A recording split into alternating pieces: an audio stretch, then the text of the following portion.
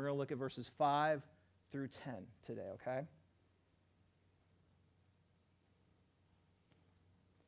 Now, before we begin, I would like to pray again. This is kind of for me, so that I can settle down and do this right for you guys. So let's go ahead to the Lord in prayer. Father, I pray for your help now as I open up your word and begin to teach what you have provided for me to share. And I pray that you would use this weak vessel through your Spirit, so that it would be a time of edification and a time of encouragement, and that we would be able to take what we learned today and move forward and use it in our lives day to day. In Jesus' name, amen. Okay. So I don't remember exactly the date, but it hasn't been too long ago that I started 1 John. And we went through the introduction, followed by the first 4 verses. And what I want to do is I want to do a short review of that before we get into our text today, okay? So regarding the introduction of this book, which is so important to know, by the way, so that you can really see the context of what's going on in the church when he's writing this letter. Now, if you remember, John is considered to be the author, but there's a little bit of a problem because in the book it doesn't say anywhere that he was the author of this book.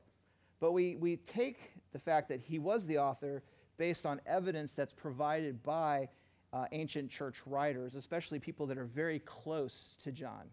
And also you can look at the similarities of the Gospel of John to this letter for additional proof that he was the author. The letter was most likely written in Ephesus between 90 and 95 AD.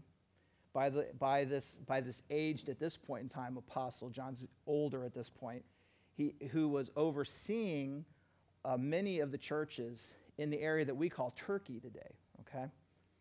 In this letter, he was addressing the false teaching that had infiltrated these churches. While this false teaching didn't have a name yet, it would later become known as Gnosticism, okay? The teachers and followers of these beliefs were convinced that they had special knowledge. To simplify it a bit, they believed that matter was evil, that would be their flesh, and that the spirit was pure. Because of this belief, they felt that they could do whatever they wanted to do in the flesh, and it would not affect their spirit. Basically, they gave themselves a license to do whatever they wanted to do in the flesh. And think that they would be fine. Any kind of sin that they wanted to do. They took much of this belief from Greek philosophy and Judaism and parts of Christian teaching. But when they were faced with topics such as God, creation, Jesus, and sin, they had some very strange ideas in an effort to make these topics fit their beliefs.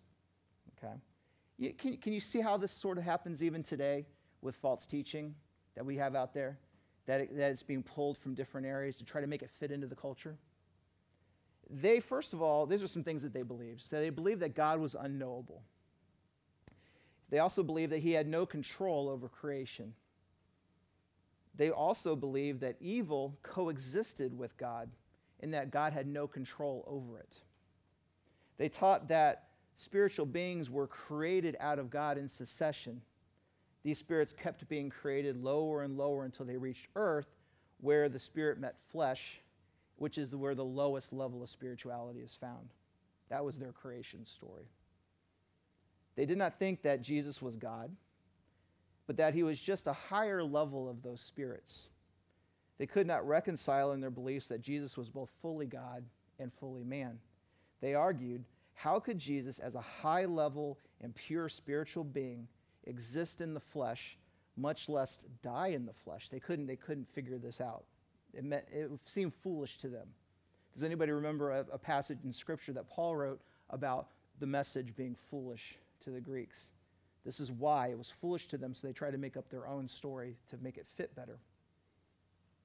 Now, the whole thing about pulling information from other religions to try to make it in and put it into Christianity to make it more fitting to the way that you believe raises a point that I didn't bring up last time. This is a little bit of new stuff. When we read our preconceived notions into Scripture, we can be at fault of trying to make Scripture conform to our thinking rather than allowing Scripture to conform us. This is a good argument for expository teaching, or the type of teaching that we do here at this church. As we go through Scripture systematically, verse by verse, we face all of its counsel, first of all, and we have to deal with all of its challenges. When we come across passages that are hard to understand and have to work through them, we find that hard work involved is fruitful work as we submit to the authority of God and His Word. We cannot afford to constantly teach or constantly talk about hobby horse topics, hobby horse sermons, or pick and choose Scripture out of context to try to make our point. Scripture can't be treated like another piece of literature to be interpreted based on our felt needs and preconceived notions. This provides fertile ground when it's done. It provides fertile ground for false teaching, especially when the Word is combined with these worldly philosophies or religions in order to make it more culturally acceptable. And that's exactly what these false teachers were doing in the early church. In fact, we have to come humbly to the Bible.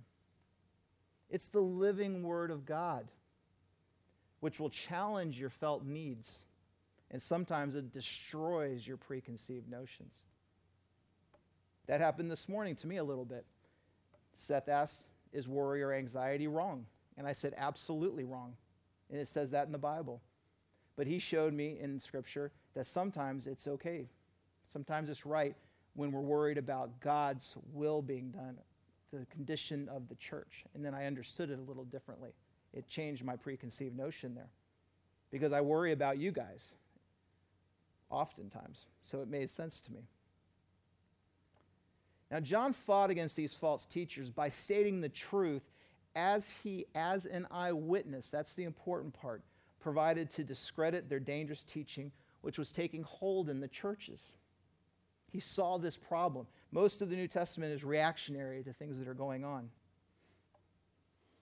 So that's why he wrote the letter. And after looking at the introduction, we began to study verses 1 through 4 in chapter 1. Now, in verses 1 through 4, John communicates to the church that they can be certain of the person and work of Christ. Why did he start there?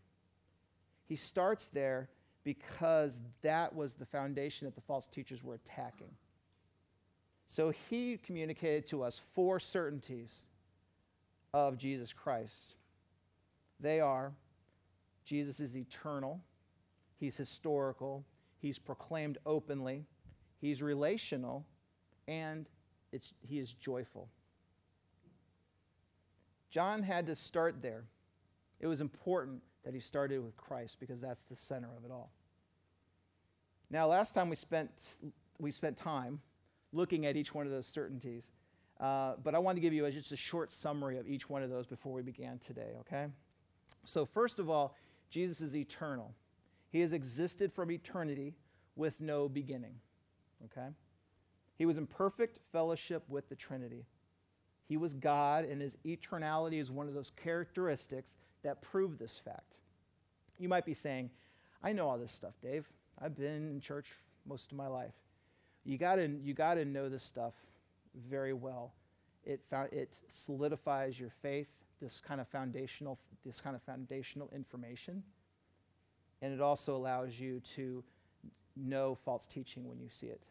That's one important aspect. Now, secondly, Jesus was a real historical person. John stated that he heard Jesus speak. He saw him with his eyes. He touched Jesus with his hands and with his body. Remember at the Last Supper, he was leaning against Jesus' breast.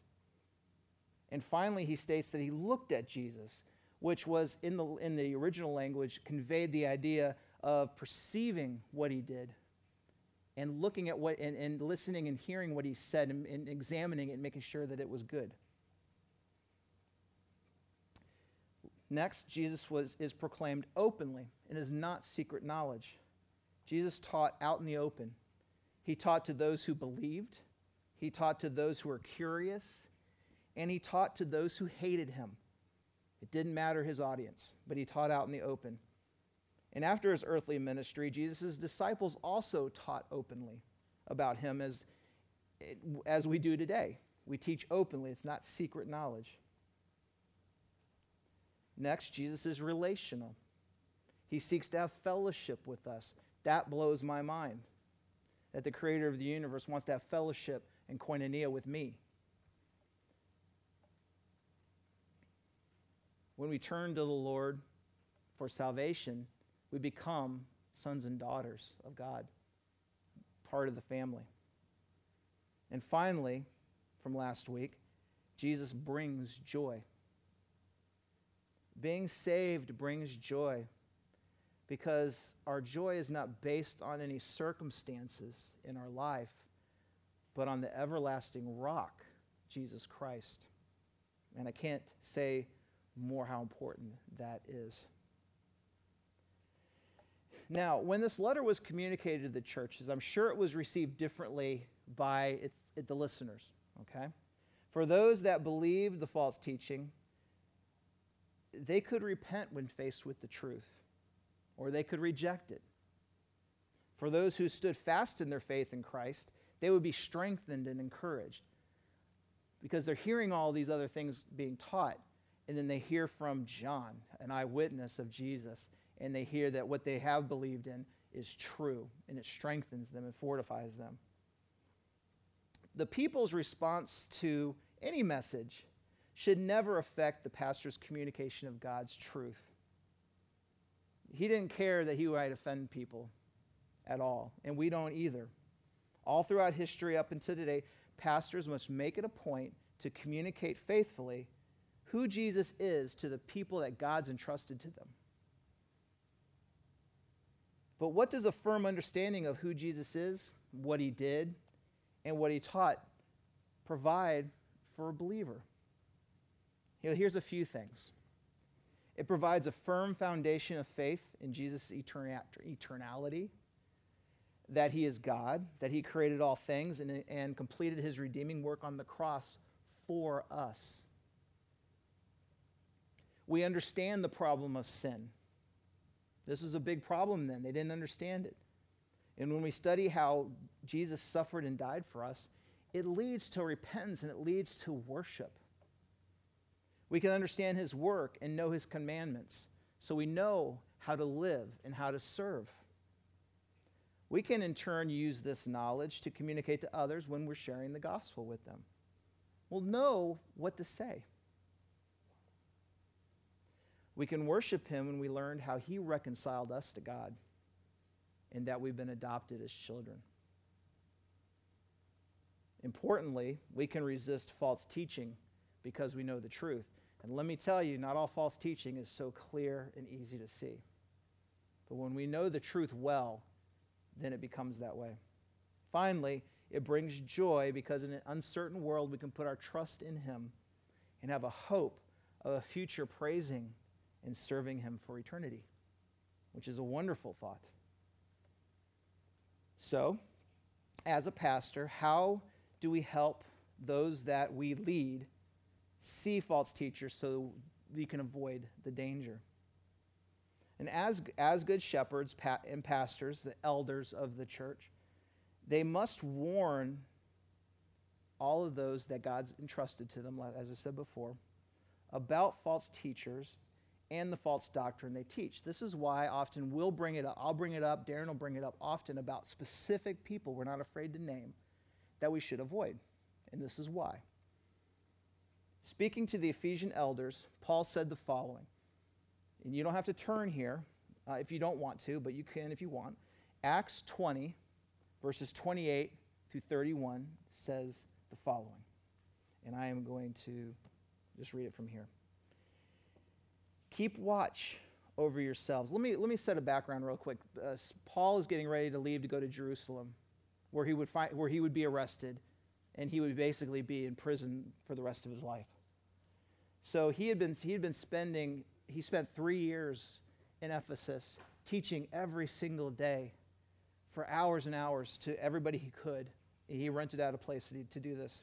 So here he was getting ready to leave, and he gathered all the elders of the church around him, and he was giving them some final instructions. And I think it's very, very interesting what instruction he gave them. He could have said so many things, but he chose this, and we know why. He said, keep watch over yourselves. So first of all, keep watch over yourselves, of which the Holy Spirit has made you overseers or elders. Be shepherds of the church of God, which he bought with his own blood. For I know that after I leave, savage wolves will come in among you and will not spare the flock. Even from your own number, people that you may have trusted, they will arise and distort the truth in order to draw away disciples after them. So be on your guard. Remember that for 3 years I never stopped warning each of you night and day with tears. He chose to instruct them to watch out for false teaching. And boy, don't we see it as we study the New Testament, we see it left and right, that it was happening everywhere. Now, to be able to do this effectively, a pastor must know the truth and teach sound doctrine. Titus 1:9 says, he must hold firmly to the trustworthy message as it has been taught, so that he can encourage others by sound doctrine and refute those who oppose it. This is why we teach the way we teach today. And it is not a popular way of teaching, right? But we teach that because as we go through the Word of God, we are imparting to you, and of course we have a huge benefit ourselves as we study it, but we impart to you God's Word. This is how he chose to communicate with us. So that's why we focus on that. So, but one way a pastor can teach his flock, using that shepherd metaphor, to stay away from false teaching, is to teach them tests that they can use to spot who is genuine and who is not. As we begin working into our text today, we can see that John lays down some earmarks of true believers and for those that are not. And of course, there are unbelievers who sit in churches everywhere. These tests are useful so that we can know who we need to share the gospel with, even when they claim to be Christians. They are also useful in the church so that we can spot wolves and avoid being led into false teaching. Okay? So with that being said, let's read 1 John 1, 5 through 10. This is the message we have heard from him and declare to you. God is light. In him there is no darkness at all. If we claim to have fellowship with him and yet walk in the darkness, we lie and do not live out the truth. But if we walk in the light, as he is in the light, we have fellowship with one another, and the blood of Jesus, his Son, purifies us from all sin. If we claim to be without sin, we deceive ourselves, and the truth is not in us. If we confess our sins, he is faithful and just and will forgive us our sins and purify us from all unrighteousness. If we claim to have not sinned, we make him out to be a liar, and his word is not in us. And that's where we'll stop today with those verses. So, going back to verse 5, let's start there. We see that John is providing or doing a direct attack on the false teaching that God and evil coexisted and that God had no power over it. See, John knew what they were being taught, and he was systematically destroying it as he goes through this letter. Let's read verse 5 again. This is the message we have heard from him and declare to you. God is light, and in him there is no darkness at all. So John is standing on his position of being an eyewitness to Jesus' ministry by making it clear that what he heard from Christ, he is in turn declaring openly. John is saying, this isn't secret knowledge. Rather, here's what I heard from Jesus' teaching, and I'm going to tell it to you now, openly. The message that John brings is that God is light. What does that mean? Well, it means that God reveals his holiness to show his glory and to expose man's sin. Light's purpose is to expose. When we turn on a light in a closet, it exposes the contents there. When we turn a flashlight on in the woods at night, it exposes obstacles and dangers. And he'll talk more about this as we go through the letter, about living and walking in the light. John 8, verse 12 says, "Then Jesus again spoke to them, saying, I am the light of the world. He who follows me will not walk in the darkness, but will have the light of life." Light captures the essence of God's nature and is foundational to the rest of this letter. God and his glory throughout Scripture is described as light. When you all remember, when Moses met God on Mount Sinai, what happened to his face? It glowed God's light. It reflected God's light and his glory. In this verse, Jesus gives another proof of his deity. He declared that he was the light of the world, which the Jewish listener would clearly understand. He's saying that he's God. He's saying he's the Messiah. Jesus revealed this light when he showed his glory to Peter, James, and yes, John. John, the author of this very letter, was not only an eyewitness to Jesus' ministry, but John was an eyewitness to Jesus' heavenly glory as well. Matthew 17:2 says, "There he, Jesus, was transfigured before them. His face shone like the sun, and his clothes became white as the light." God is the source of all wisdom, truth, knowledge, holiness, and happiness. I'll throw in there joy as well. I forgot to write that. Through his light on our hearts, he provides all those things to us, his children. How does he choose to impart these to us? The answer is through his word. And many people would disagree with that. But the answer is, how does he choose to give these things to us? Is through his word. Psalm 119, verse 105, it's that long chapter in the middle of Psalms. "Your word is a lamp to my feet and a light for my path." Do you understand why I and Darren push so hard for you guys to study the Word of God? It's because of verses like this. It is a light for your path. It'd be like me sending you out into the deep jungle in Central America without any kind of way to illuminate yourself, to illuminate your path. In that same chapter, in verse 130, it says, "The unfolding of your words," the expository nature, breaking it down and looking at it deeper. "The unfolding of your words gives light." It gives understanding to the simple. Scripture also links light with virtue, moral conduct, and our responsibility to expose the deeds of darkness that we've been made aware of. Let's turn here. Let's turn to Ephesians 5 and look at verses 8 through 11.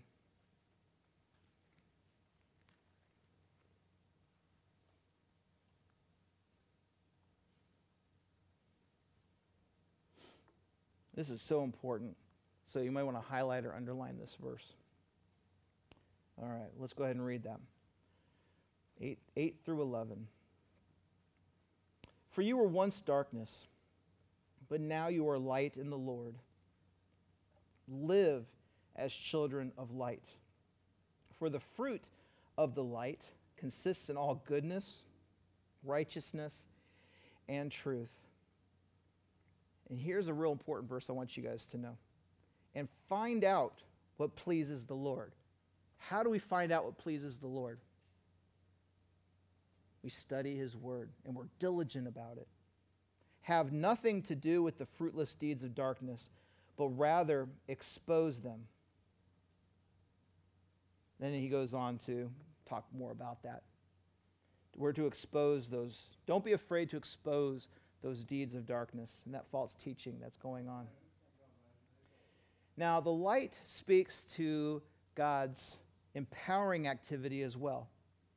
He empowers believers to walk in the light. let's turn to John 12, and we're going to look at verses 44 through 46.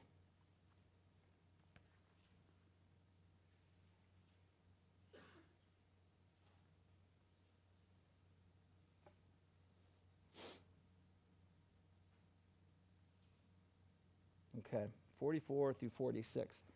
Then Jesus cried out, "Whoever believes in me does not believe in me only, but in the one who sent me. The one who looks at me is seeing the one who sent me. I have come into the world as a light, so that no one who believes in me should stay in darkness." God is absolutely perfect in his truth and his holiness.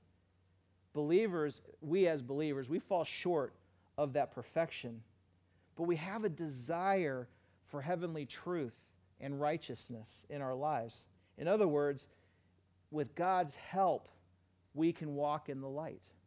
We don't do this alone. He helps us to do this. So moving on in that verse, what does it mean that there's no darkness at all in God? Well, it means simply there's no sin in him. There's no balance of good and evil as some false religions teach. You ever heard that yin and yang thing, in the Far East? There's no balance of good and evil. That has to be that way for things to go right. There's no evil in him. And this was an important truth for John to convey in order to counter the false teaching going on in the church that God coexisted eternally with evil and had no power over it. Think about that. If there was some sin in God, however small, how could we trust him? If he was able to lie, that means all his promises are voided. We may not even be saved. He might be playing some sick joke on us. If he contains sin, then why did Jesus have to die to pay for that debt? It just doesn't make any sense when you're faced with the truth. No, God is perfect and there is no darkness in him at all, only light. And that light does more than just quicken dead sinners in salvation, but it empowers us in our sanctification and shows us how to follow him. When we're in fellowship with him, his light in our lives works in that sanctification process. Okay? Now, let's move on to the rest of the text today from there. In verses 6 through 10, John is contrasting a believer and a false believer. There's many different ways, there's a few different ways you can look at this passage. And you have to pick one or it gets confusing because you can go down so many different paths, and they're all good paths. The way that I chose to, though, and the way I chose the first time I taught this as well, was to teach it this way, that we'll split up the verses from 6, 8, and 10, which refer to a false believer, and we'll study that first. And then we'll go back and we'll look at verses 7 and 9, which refer to a believer. And that's the way that we'll study them today, okay? Well, let's start first by looking at verses 6, 8, and 10, okay? Back in 1 John. Let me get back there myself. Okay, verse 6. If we claim to have fellowship with him and yet walk in the darkness, we lie and do not live out the truth. Verse 8. If we claim to be without sin, we deceive ourselves and the truth is not in us. In verse 10. If we claim to have not sinned, we make him out to be a liar, and his word is not in us. Okay, so we took those three verses. And in those three verses, we see that there are some facts about these false believers. They denied their sin in three ways. Their lives did not reflect who they claimed to be. John stated if we walk the talk, but don't walk the walk. No, we talk the talk, sorry. Let me start over there. If we talk the talk, but we don't walk the walk, to say it another way, We are being deceptive to others and not living according to the truth. I think this is the one here. It's so important. This is what happens to a lot of folks in the church that attend the churches, right? They claim to have fellowship with him. They claim to be in a relationship with Christ. They might even say that he's the Lord. They call him the Lord. But if someone's a Lord, you follow them. And you follow them more than just what's in the building. You follow them all the time. And what he's saying here is that they claim to have fellowship with God, but their lives didn't reflect that. They continue to walk into the darkness. John states here that they were not living according to the truth. They're deceived, but more importantly, they deceive others. Sometimes they know exactly what they're doing. Sometimes they're just confused. They haven't been taught properly. We can't say that we get justification from Jesus' sacrifice on the cross, and then that's it. We can just do whatever we want to do. Because at that point, we're doing nothing more than what the Gnostics taught. We're saying, we're saved inside, so I'm going to go to heaven, but I can do whatever I want to do in the flesh because of that. See how that sounds so familiar and so close to what the Gnostics taught? Next, they stated that they did not sin. This is more close to what was being taught there. John went on to say that if we claim we do not have any sin, or that sin is just a man-made code, we are deceiving ourselves and not living according to the truth. They also stated that they had never sinned. John wrote that if we say that we've never sinned, that we're actually calling Jesus a liar, since Jesus claimed that we all sin. Now, true believers, people that truly walk after the Lord and serve him, are very aware of sin. We know that we have lived sinfully in the past, and we know that we still sin even after we've been saved. But the difference here is that our lives do not show a consistent pattern of sin. We do not continue to walk in darkness. John states here that if someone claims to follow Jesus, but their sinful life demonstrates that there's been no transformation, they are deceived. So in order to kind of understand this a little better, we're going to go right down to the very basics. What is sin? Well, the most common definition is to miss the mark. The mark meaning the righteous standard of God.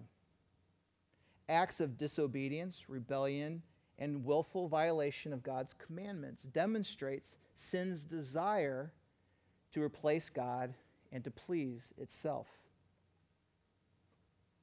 People justify their sins in many different ways, but what they're actually doing is they create their own moral code. A code that is not as strict, one that they can live up to under their own power. Society agrees with this by claiming that people are basically good, and when given the right circumstances and the right opportunity, they'll do the right thing. But Scripture says something different. In Proverbs 29:18, which we'll be studying maybe later this year, it says, and this is from the NLT, when people do not accept divine guidance, they run wild. But whoever obeys the law is joyful.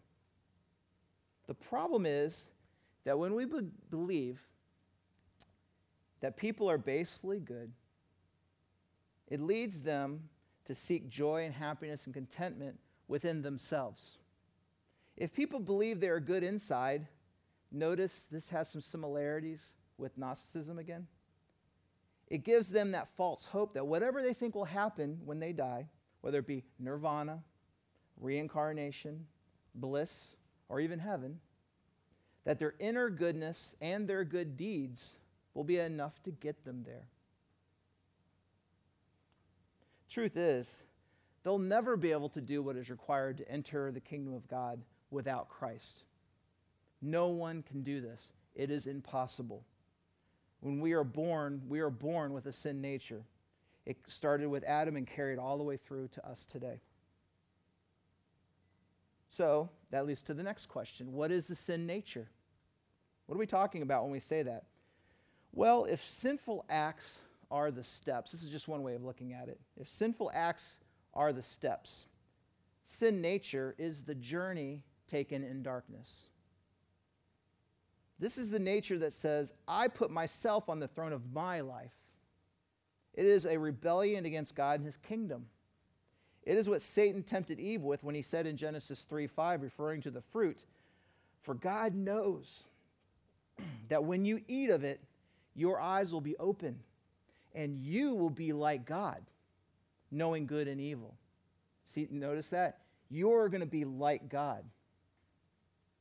So when the false teachers taught that they had some special revelation that informed them that God was just some force in the universe that coexisted with evil, it put sin on the throne with God in their minds. This is exactly what the sin nature wants. And further, it seeks to make God less than who he truly is. If they minimize God and consider sin as not really a problem, then they have no need for Jesus. They begin to believe that they're not accountable for their actions, or they don't believe that their actions are actually wrong. They believe that they can rise up to whatever good place they think will meet them when they die on their own power and their own merit. I've heard so many times people say, well, when I meet old St. Peter at the gate, he'll look at everything I've done well and he'll let me in, you know? And I gotta tell them, St. Peter's not going to be meeting you at the gate if you don't confess Christ and become saved. But the truth is, we do need Jesus. That's why we talk about him, especially in today's message. The redemption that he gives us through his sacrifice on the cross forgave our sinful deeds and our old sin nature. It's more than just forgiving the sins. He destroyed that nature's hold on us. We are oppressed before we come to Christ by sin and that sin nature. We're slaves to it. And he broke those chains.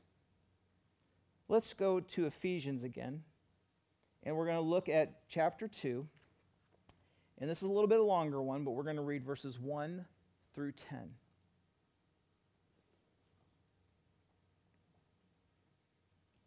Give you all a minute to get there. And I do encourage you, this was a phenomenal study that we just did as a church a few months ago, I believe. It's all up there on the website.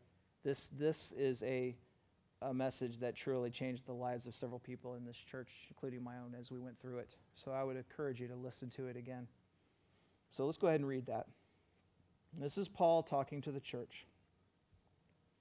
As for you, you were dead in your transgressions and sins, in which you used to live, when you followed the ways of this world and of the ruler of the kingdom of the air. He's referring to Satan there. The spirit who is now at work in those who are disobedient. All of us, before I continue on, there's only two types of children in this world. You've heard the lie that all people are children of God. That's not true. You're either children of God or you're children of Satan. Jesus stated that clearly to the Pharisees. Verse 3, all of us also lived among them at one time, gratifying the cravings of our flesh and following its desires and thoughts. Like the rest, we were by nature deserving of wrath. But because of his great love for us, God, who is rich in mercy, made us alive with Christ, even when we were dead in transgressions. When we're saved, we are raised from the dead, in other words, basically. And he makes us alive. It is by grace that you've been saved. Verse 6. And God raised us up with Christ and seated us with him in the heavenly realms in Christ Jesus. And we don't deserve that. Nothing we've done, he did this for us. in order, verse 7, in order that in the coming ages he might know the incomparable riches of his grace expressed in his kindness to us in Christ Jesus. And this is a verse that most people know. For it is by grace that you've been saved through faith. This is not from yourselves. It is the gift of God, not by works, so that no one can boast. For we are God's handiwork, created in Christ Jesus to do good works, which God prepared in advance for us to do.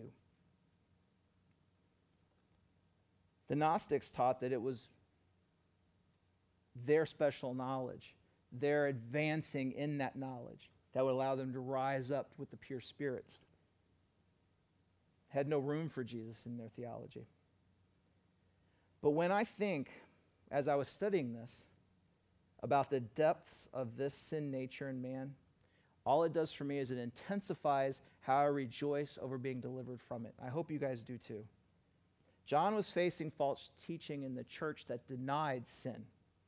These teachings came from, like I said before, Greek philosophy, but especially that of dualism, which denied the reality of sin and evil.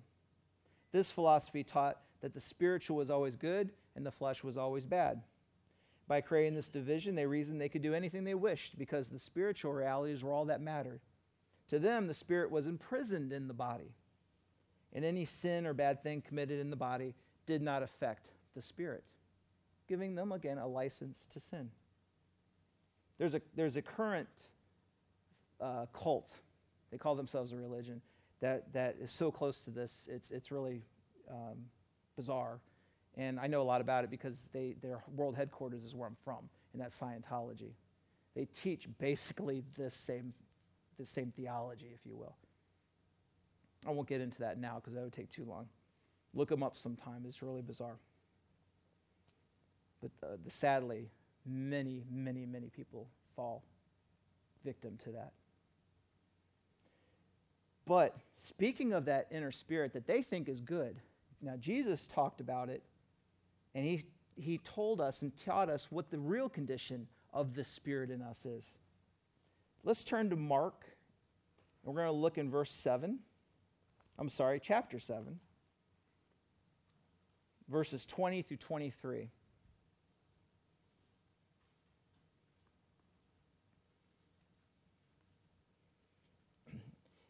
And when you ever hear somebody say that people are basically good, think about this verse. Maybe even tell them about it. Because if people are basically good, it is going to be Mark 7, 20 through 23. Because if people are basically good, what are they going to be saved from? This is what we're saved from, starting in verse 20. Jesus went on, what comes out of a person is what defiles them. For it is from within, out of a person's heart, that evil thoughts come.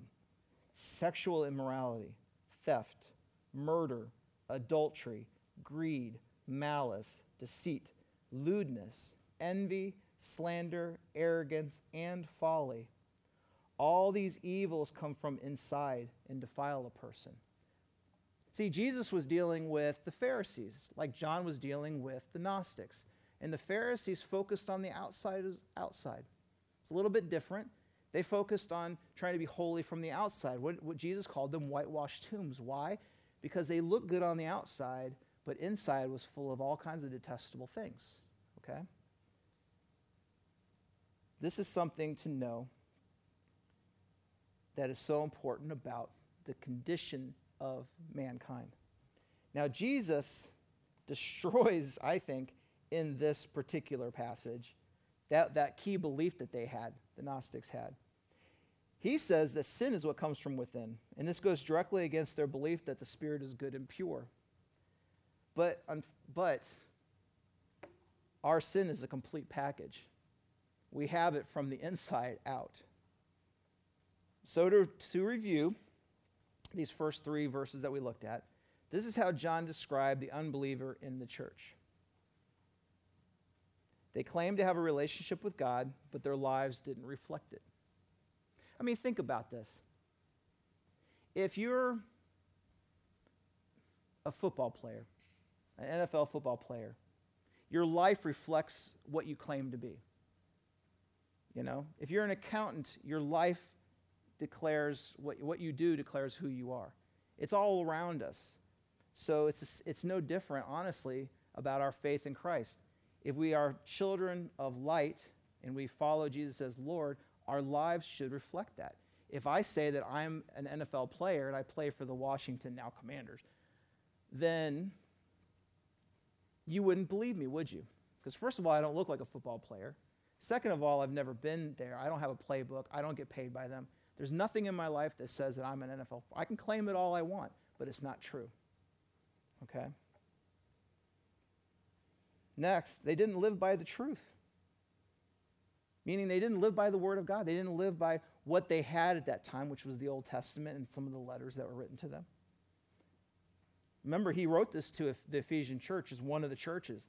That's where Paul spent 3 years teaching. These people had a good foundation and understanding. They not only claimed to be without sin, they claimed that they had never sinned, again, based on that understanding that they were getting taught by these false teachers. Many people claim to be believers, but salvation, folks, is not a past event, okay? Salvation and justification does happen in a point of time historically, that's true. But the proof of that salvation is in your present life. So salvation is not all there is to it. What I'm trying to say is salvation is not just a point in time in the past. The reality of your salvation lives with you every single day. The proof that it actually did happen, right? There's proof that I married Heather back in 1992. I have a ring. We live in the same house. We're still together. That there's proof that I was married back then, and I can point to proof and evidences in my life that that's true. But a lot of people claim to be saved, but there's no evidence of that. We demonstrate that we belong to Christ based on the fruit that we bear as the Holy Spirit does his sanctification or sanctifying work in our hearts. If anybody claims to belong to Christ, but they live their lives, as John says, as if they're walking in darkness, then what they're saying is just not true. Do we say that just to point them out and say bad things to them or have bad thoughts about them? Absolutely not.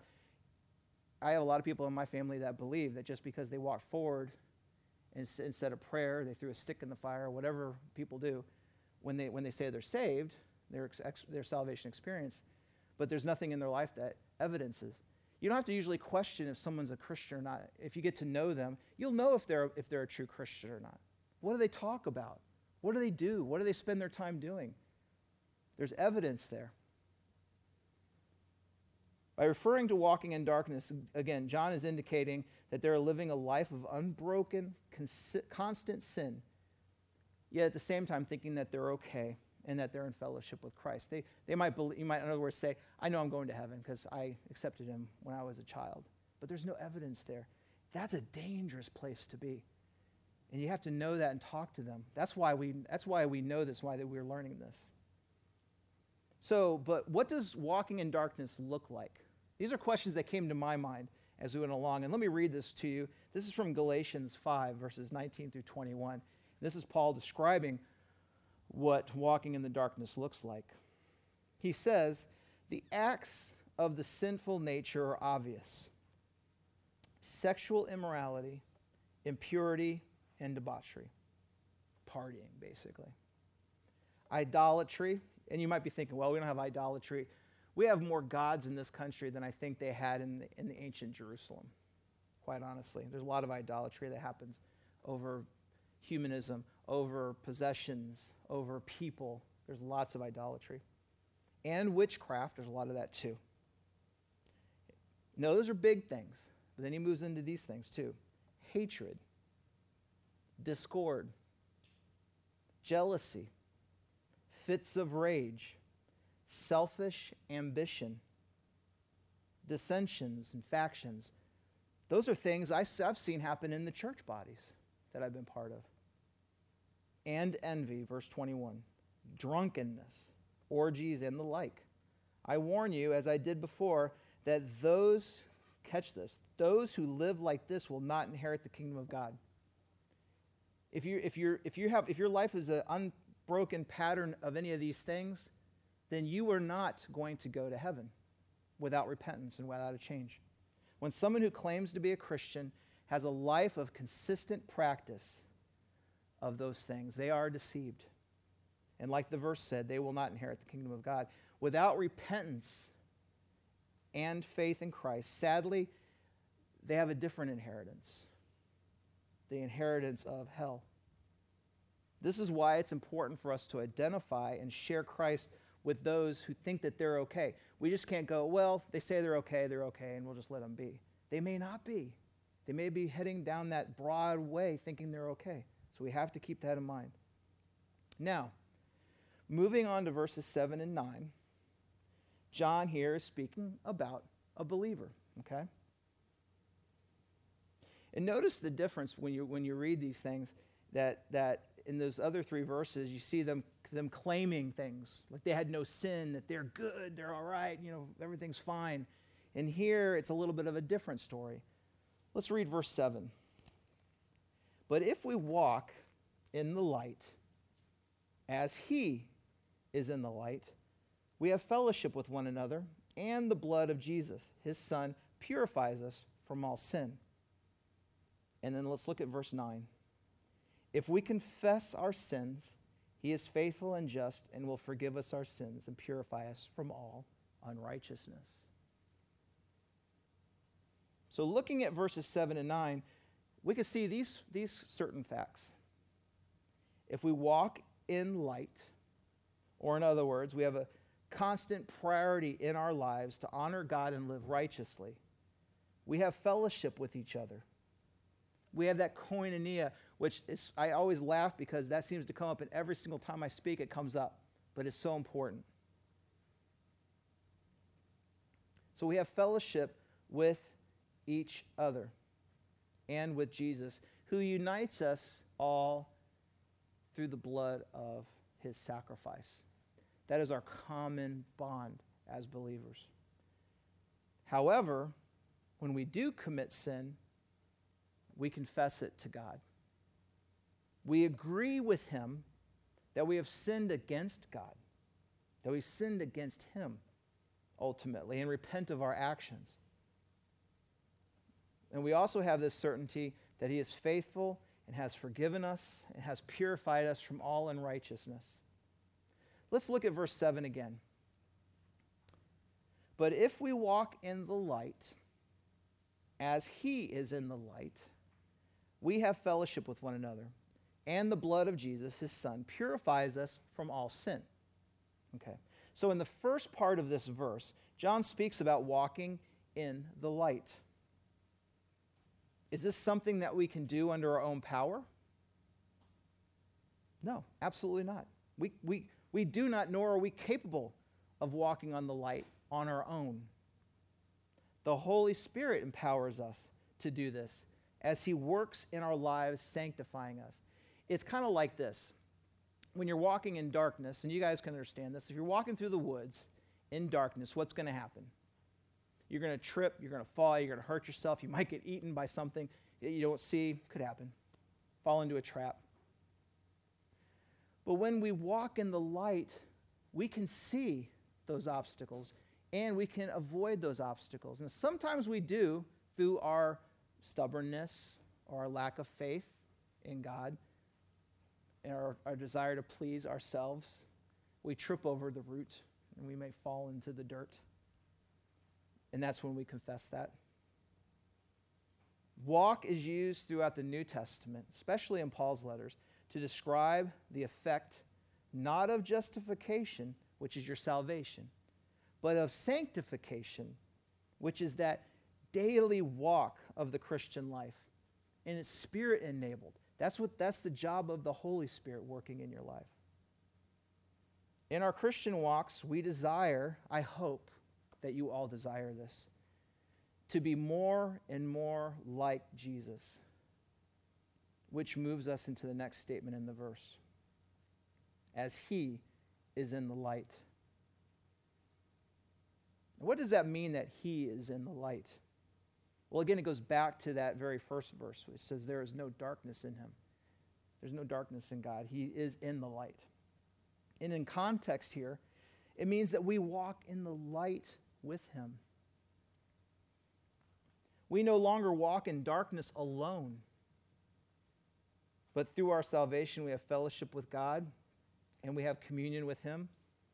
And in this we find great joy and peace, as well as growth and maturity. You're not in this race, because it is a race, as Paul describes it in Philippians. We just looked at that last week. We are not alone in this. You're not alone. You don't have to figure it all out on your own. He is with us through this, all of this path, this walk that we have while we're here. Part of wanting to and looking forward to the time that we're in heaven, first, but not necessarily the most important thing that people think of, is there's no more sin. But second of all, we get to be face to face with the one that we've believed in, but we've never seen, that has walked with us, but we've never actually physically touched.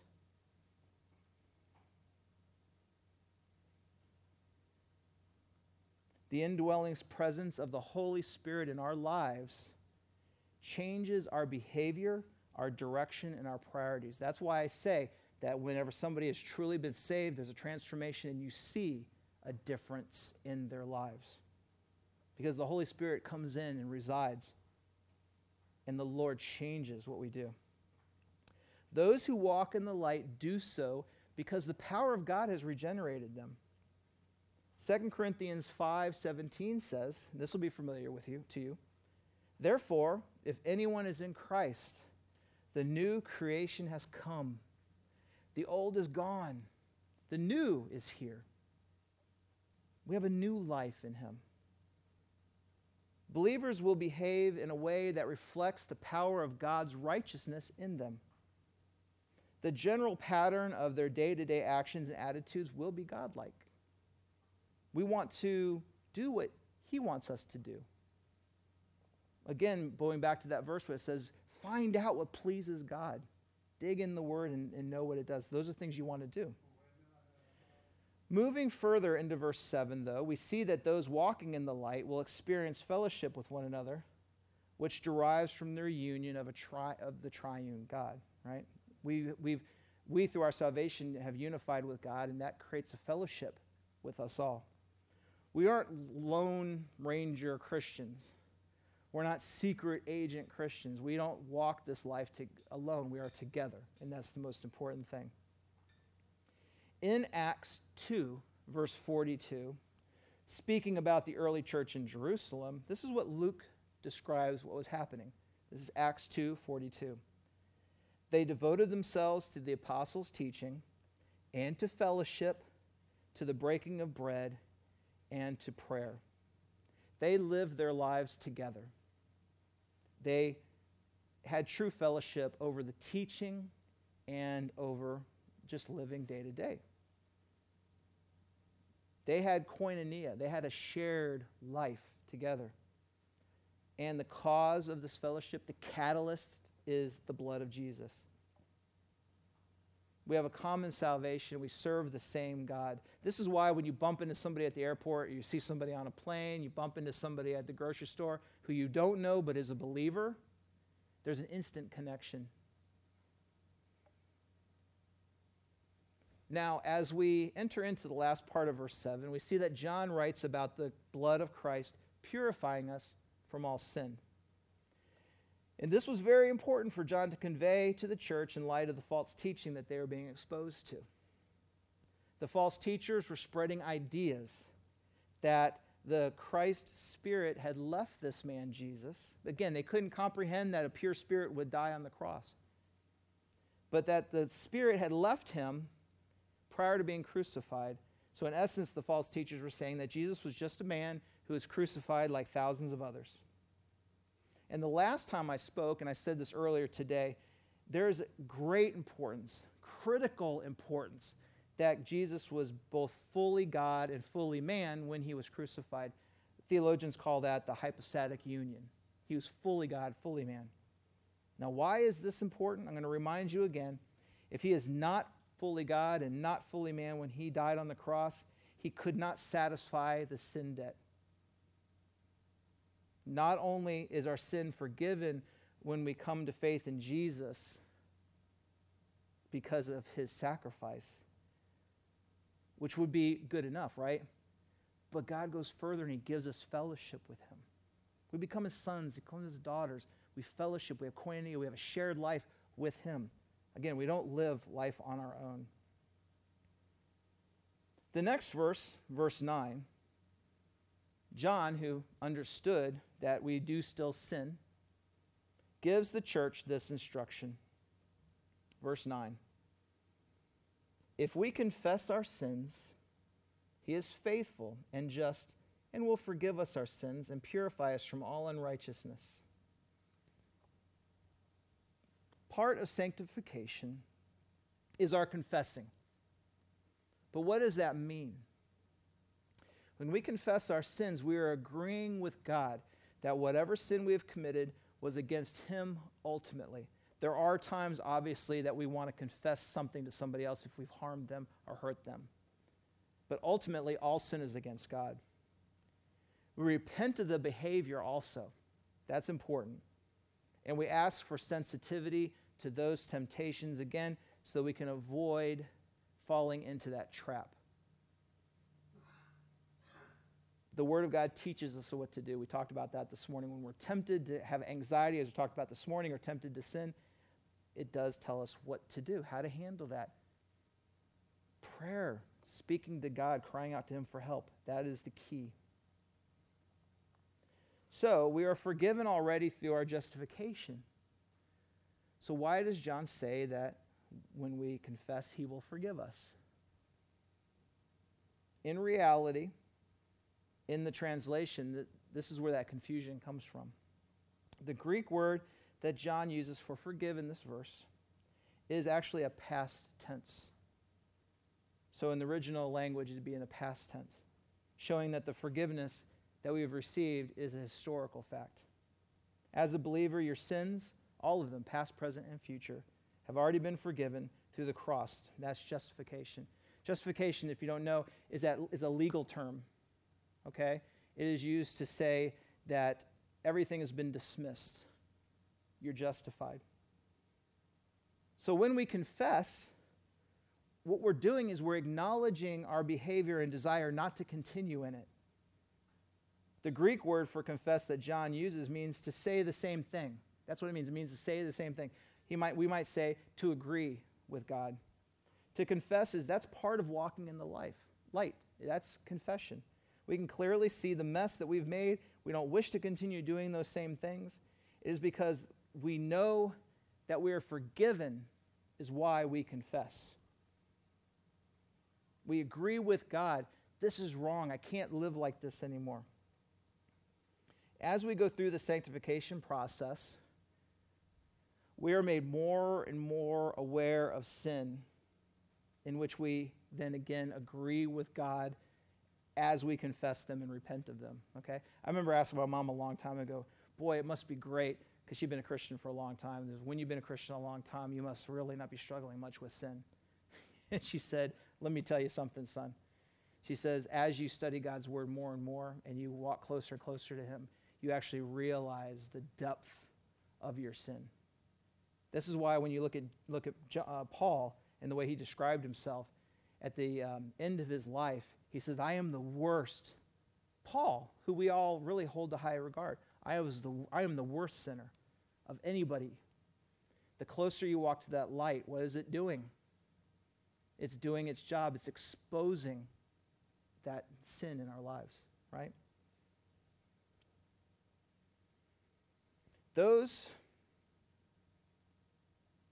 who walk in the darkness have no idea how dirty they are. But we do. That's another earmark of somebody who's a true believer, is they understand their sin. God is perfect, and even though we're forgiven of our sins, we're not perfect, and we still sin. However, through the Spirit's work in our lives, we confess, we repent, and we work. And yes, it's real work. It's not a passive activity to walk in the light. So a quick review before we wrap up today. We actually got done a little sooner than I thought, which is good. John is systematically addressing the false teaching that's going on in the church in these verses that we're talking about. He's helping the church to understand what sin is and how is that reflected in someone's life. How do they handle sin? Do they claim not to have it? Do they harbor it and live a life of it? Or are they confessing it and understanding how important it is not to live that way? He refuted the claim that God and evil coexisted. This is at the beginning of what we talked about today, by stating that God is light and there is no darkness in him. Sin has no place in God. He refutes the claim that people can do whatever they want to do in the flesh and still be pure in the spirit by pointing out that this is a deception which dishonors Jesus by making him out to be a liar when he said that our sin comes from the inside out, as you guys remember that passage we went through. John also gave more examples to encourage the reader who was holding fast to their faith.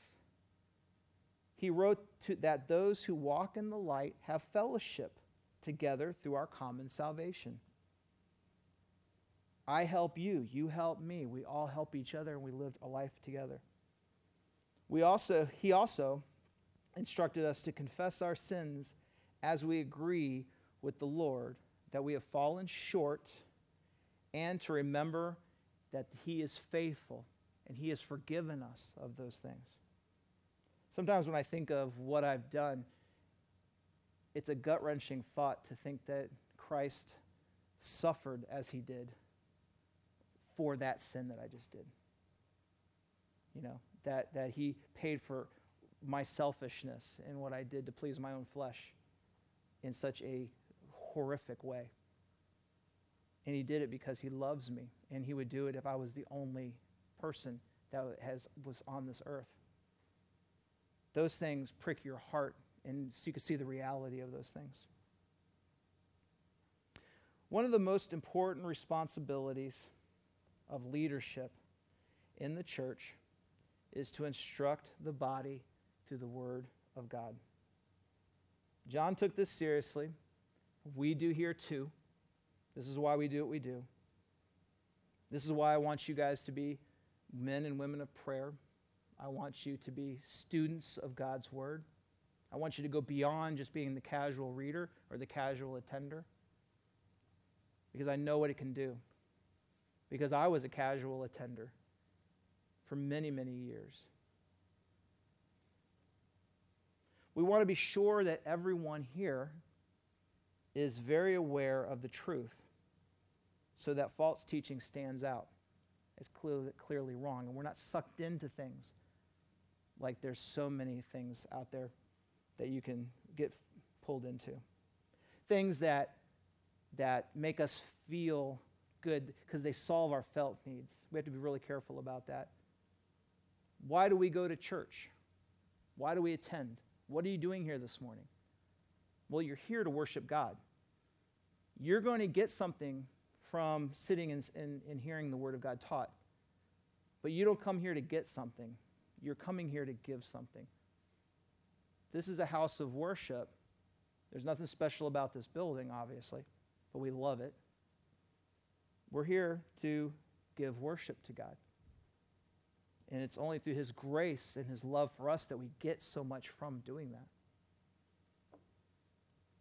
Yes, John communicated truth here for the most important thing, and that's that so that the sheep, which are all of us, can see the wolf and have a better understanding of their loving shepherd.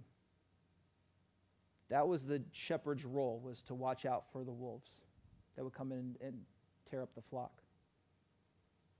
And whenever the sheep heard their shepherd talk, they would come to him for safety. And shepherds in the old days would lay across the only opening to the pen for protection.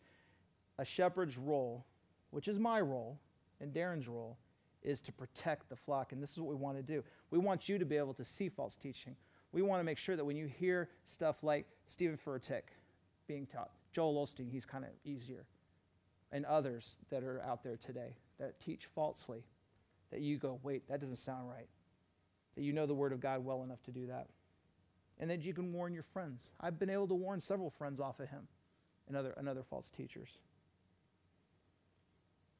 So, it is to be a student of God's Word, to be very cognizant of these things.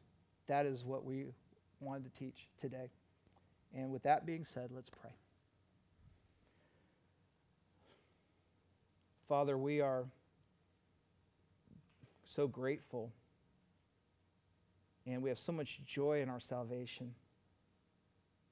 We also have so much joy that you empowered people like John and Paul and many, many others to write your words in the Bible. And we know that you have revealed yourself through your word.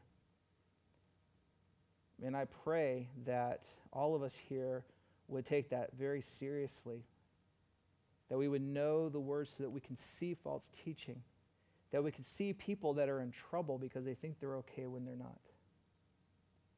And so we can be true salt in this world. And I pray, Lord, as we go forth, that each day would be a day of study of your word, that all of us would take time to be praying, to be studying, because that's the important things. Those are the important things that we need to do. I pray this in Jesus' name. Amen.